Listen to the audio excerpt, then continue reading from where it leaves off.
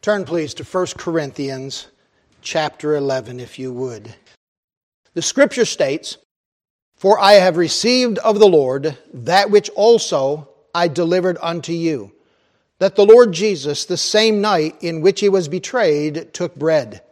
And when he had given thanks, he brake it, and said, Take, eat, this is my body, which is broken for you.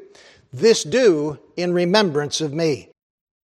After the same manner also he took the cup when he had supped, saying, This cup is the New Testament in my blood. This do ye as oft as ye drink it in remembrance of me. For as often as ye eat this bread and drink this cup, ye do show the Lord's death till he come. Wherefore, whosoever shall eat this bread and drink this cup of the Lord unworthily shall be guilty of the body and blood of the Lord. But let a man examine himself, and so let him eat of that bread and drink of that cup. For he that eateth and drinketh unworthily eateth and drinketh damnation to himself, not discerning the Lord's body. For this cause many are weak and sickly among you, and many sleep. For if we would judge ourselves, we should not be judged. But when we are judged, we are chastened of the Lord, that we should not be condemned with the world. Wherefore, my brethren, when ye come together to eat, tarry one for another. And if any man hunger, let him eat at home, that ye come not together unto condemnation, and the rest will I set in order when I come." This passage of Scripture deals with the account of the institution of this ordinance. In fact, the institution of the ordinance of the Lord's Supper is outlined in Matthew chapter 26, verses 26 through 29, in Mark chapter 14, verses 22 through 25, and in Luke chapter 22, verses 19 and 20. But it's not mentioned in the Gospel of John. The Lord's Supper was instituted on that night when Jesus met with his disciples to observe the Passover prior to his crucifixion.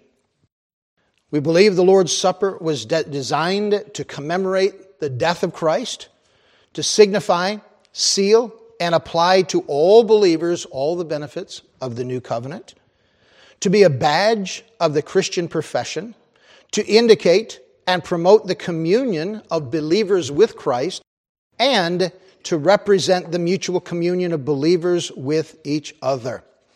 This is a permanent ordinance in the Church of Christ and is to be observed till he come. In examining the Lord's Supper, we'll consider these areas. First, he gives us a specific practice, a specific purpose, and then third, a specific person. So look with me, if you will, in verse 24. Notice the what of the Lord's Supper. The Scripture says, "This do in remembrance of me." So what is this? This is referring to the practice of the Lord's Supper. And by the way, the Lord's Supper is one of two ordinances that we recognize as given by our Lord. The other is baptism. It's interesting to note, baptism, we only are baptized one time. It is a public testimony of what the Lord has done in our heart. It pictures the death, burial, and the resurrection of the Lord Jesus Christ, and how we are buried together with him in baptism and raised to walk in newness of life. But the Lord's Supper is a repetitive ordinance. It's one to be practiced and to be exercised on a regular basis. It's also referred to in Acts chapter 2 as the breaking of bread, and in 1 Corinthians chapter 10 as the communion of the body and blood of the Lord Jesus Christ. Before we go any farther, when talking about this ordinance, there's a great deal of misunderstanding among believers and unbelievers alike as to the essential nature of the Lord's Supper. There are many views as to the purpose, meaning, and observance of this ordinance, but I'm just going to refer to the four primary views for our understanding this morning. First, there's a view of transubstantiation. Transubstantiation is held by the Roman Catholic Church. The Council of Trent teaches that after the consecration of the body and blood together with the soul and divinity of our Lord Jesus Christ are contained, quote, truly, really and substantially in the sacrament of the most holy Eucharist. Their teaching goes so far as to anathematize those who say Christ's body and blood are there in sign and figure only. Transubstantiation teaches the elements, the bread and the juice, are literally turned into the body and blood of Christ. And when we observe the Lord's Supper, we are ingesting Christ. I would say we disagree with this particular view. There's also the view of consubstantiation. This is held primarily by the Lutheran Church. They reject that which is taught by the Catholics, but they insist the body and blood of Christ are supernaturally united with the bread and the wine so that they are received when the elements are taken. So they teach that spiritually speaking, not physically, but spiritually speaking, Christ is ingested by those who participate in the Lord's Supper. We disagree with that view as well. There's the spiritual presence view. According to this view, quote, the body of Christ is given, taken, and eaten in the supper only after a heavenly and spiritual manner. And the means whereby the body of Christ is received and eaten in the supper is faith. This we note is held primarily by the Methodist Church. Again, they believe Christ is being eaten spiritually in this idea of the observance of the Lord's Supper. Again, we disagree. The fourth view that I'd mentioned this morning is the one to which we hold. According to this view, partaking of the Lord's Supper merely commemorates the sacrificial work of Christ, and its value to the participant consists only in the bestowal of a blessing. We believe this morning that observing the Lord's Supper is symbolic, and we do so in obedience to the Lord Jesus Christ. Now, a couple of questions come up. Why did Christ ordain bread to be used in the Lord's Supper rather than a lamb? Walsham Howell replies, because the types and shadows were to cease when the real sacrifice was come.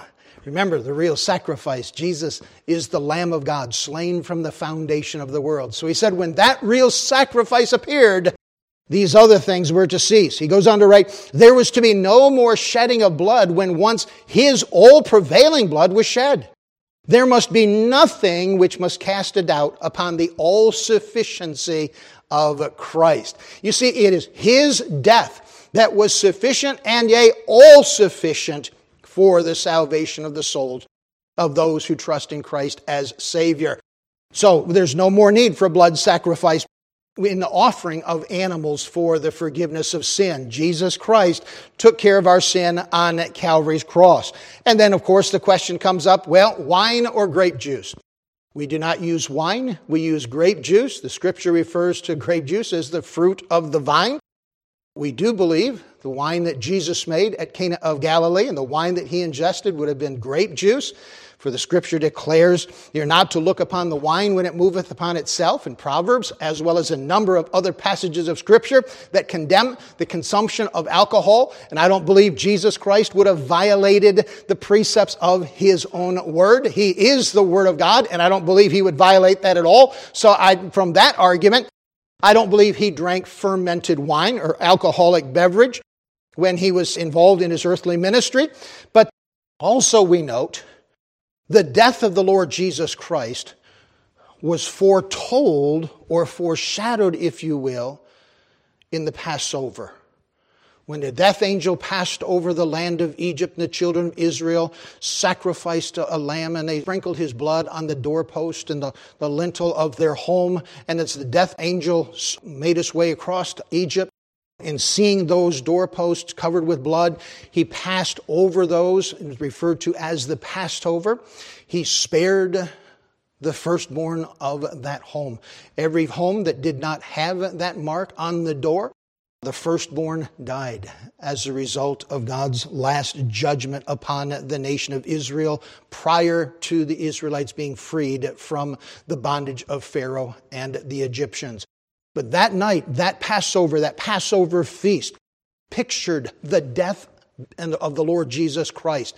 And they were forbidden from using leaven, yeast, in that preparation of the Passover feast and subsequent Passover observances following that time. Yeast, leaven, it was a picture of sin in Scripture. Remember, Jesus warned, a little leaven leaveneth the whole lump. So he said that we're not to use leaven in the bread. We're not to use leaven in the juice, if you will. This is a fermenting agent for both products, and therefore we use unleavened bread and grape juice in the observance of the Lord's Supper. I realize others disagree with us in that regard. That is our conviction, that is our practice, and that is what we follow, believing this is to represent, if you will, the Lord's death, and we therefore accept the fact that Jesus Christ was sinless and perfect in his death. Therefore, we would not want to do anything to imply there was anything different as to the sinlessness of the Lord Jesus Christ. The Lord's Supper. It is simply the eating and drinking of these two elements, done so to symbolize, to remember what the Lord Jesus Christ has done for us.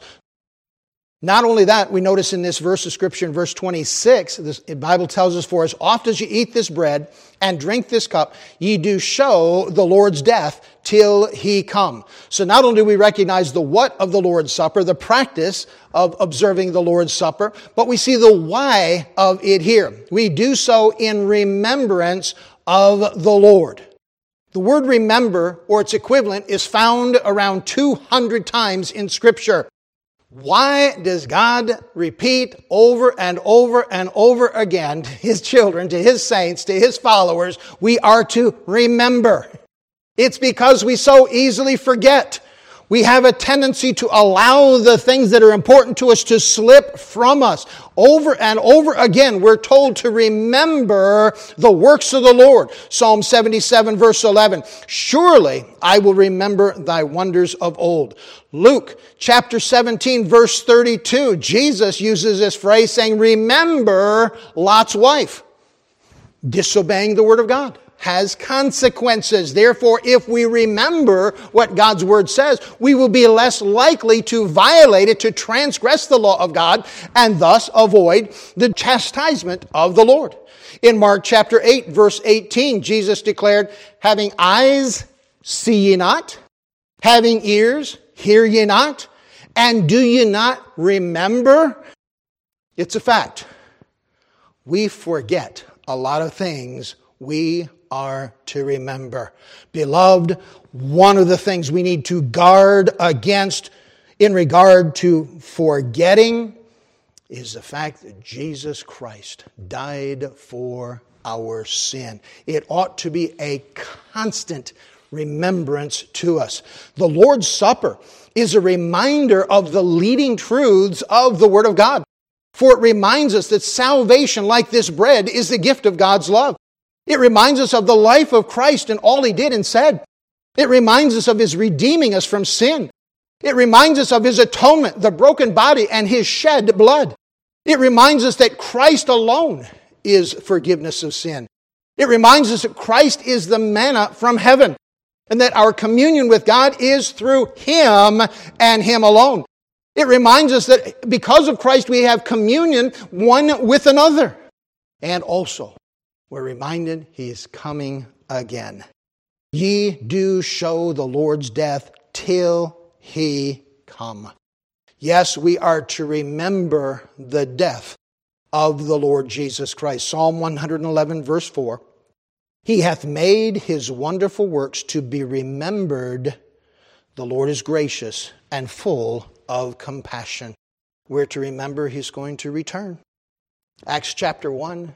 When the disciples walked out to the Mount of Olives with Jesus just prior to his ascending into heaven, the message of the angel that accompanied them said, Ye men of Galilee, why stand ye gazing up into heaven? This same Jesus which is taken up from you into heaven shall so come in like manner as ye have seen him go into heaven.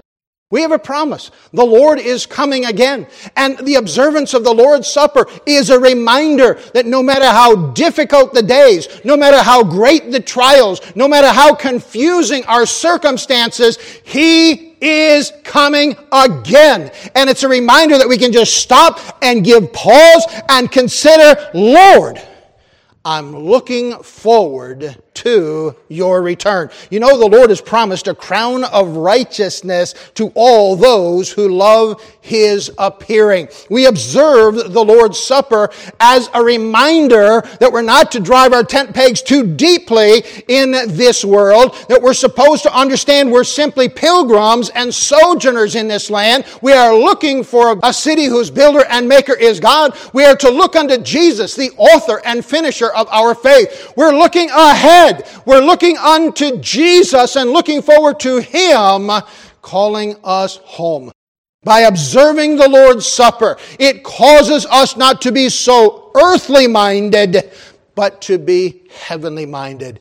Colossians 3, set your affections on things above and not on the things of the earth. We are to remember. He died. He was buried. He arose again, ascended into heaven, and He has promised He's coming again to take us home. 1 John 2:28, now little children, abide in Him, that when He shall appear, we may have confidence and not be ashamed before Him at His coming. Observing the Lord's Supper helps us to focus not on ourselves, but on He who died for us, saved us, and is coming for us. Yes, why do we observe the Lord's Supper? To remember Him, to remember what He has done for us. And note verse 26 also. We see the who of the Lord's Supper. For as often as you eat this bread and drink this cup, you do show the Lord's death till He come. When we observe the Lord's Supper, we're giving an illustration of Christ's death. The breaking of His body, the shedding of His blood. It is the crucifixion of Christ that is at the center of our thoughts when we observe the Lord's Supper.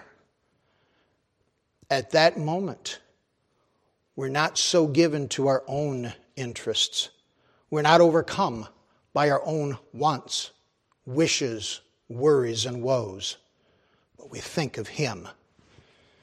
I recognize that here this morning, there are numerous concerns on the minds and hearts of each present. We all have burdens. We all have troubles. We all have struggles. We all have needs. But in observing the Lord's Supper, we choose to set aside those cares and think on Him. It would do us well to practice that on a daily basis. Set aside some moments each day where we simply stop and think about the goodness of the Lord. You see, the word show, you do show the Lord's death till He come. The word show means to profess. It indicates our worship of the Lord Jesus Christ is to be active, not passive. It is to be sincere, not shallow. It is to be continual, not casual. Ye do show the Lord's death till He come. You see, the Lord's Supper is meant to be a matter of worshiping Him. That's why the warning is given in verses 28 through 34. I'm not going to take time to read all of that again, but Paul warns through divine revelation that if you take the Lord's Supper unworthily, you're going to have to deal with the consequences. What constitutes an unworthy observance of the Lord's Supper? If we make it about ourselves. You see, there got to be a practice in the New Testament church in those early days when people would gather together for a meal, a church meal like we sometimes do. And they would bring in their food and everything, and they'd set up and they'd have a big time as a part of the observance of the Lord's Supper. But it got to be where some folks were enjoying a banquet and others were sitting and watching, for they had nothing to bring. And rather than understand this was a time to benefit everyone, it got to be a selfish endeavor. And as a result, things got to be too self-serving. Things got to be too self-satisfying. Paul said that's a problem. Because when you gather together for the Lord's Supper, it's not about you. It's not about how you can impress others. It's not about demonstrating your wealth, your value, your prominence, your possessions. No. It's about thanking Him. And as a result, people had to get the idea that it was about the Lord and not them. There are other ways in which one might eat unworthily. He goes on to talk about or refer to those who might be involved in sin. Verse 28 says, "But let a man examine himself, and so let him eat of that bread and drink of that cup." Self-examination. For what? David in the book of Psalms said, "Search me, O God, and know my heart. Try me and know my thoughts, and see if there be any wicked way in me." Eating the Lord's Supper unworthily would be one who is hiding sin, whether it be a public sin unbeknownst to the congregation, or whether it be a private sin committed against somebody else in the congregation or somebody in the community. The fact is, it's unconfessed sin. And we need to guard against coming before the Lord in this matter of sacred worship and doing so without seeking His forgiveness for any wrong that we had done prior to our gathering.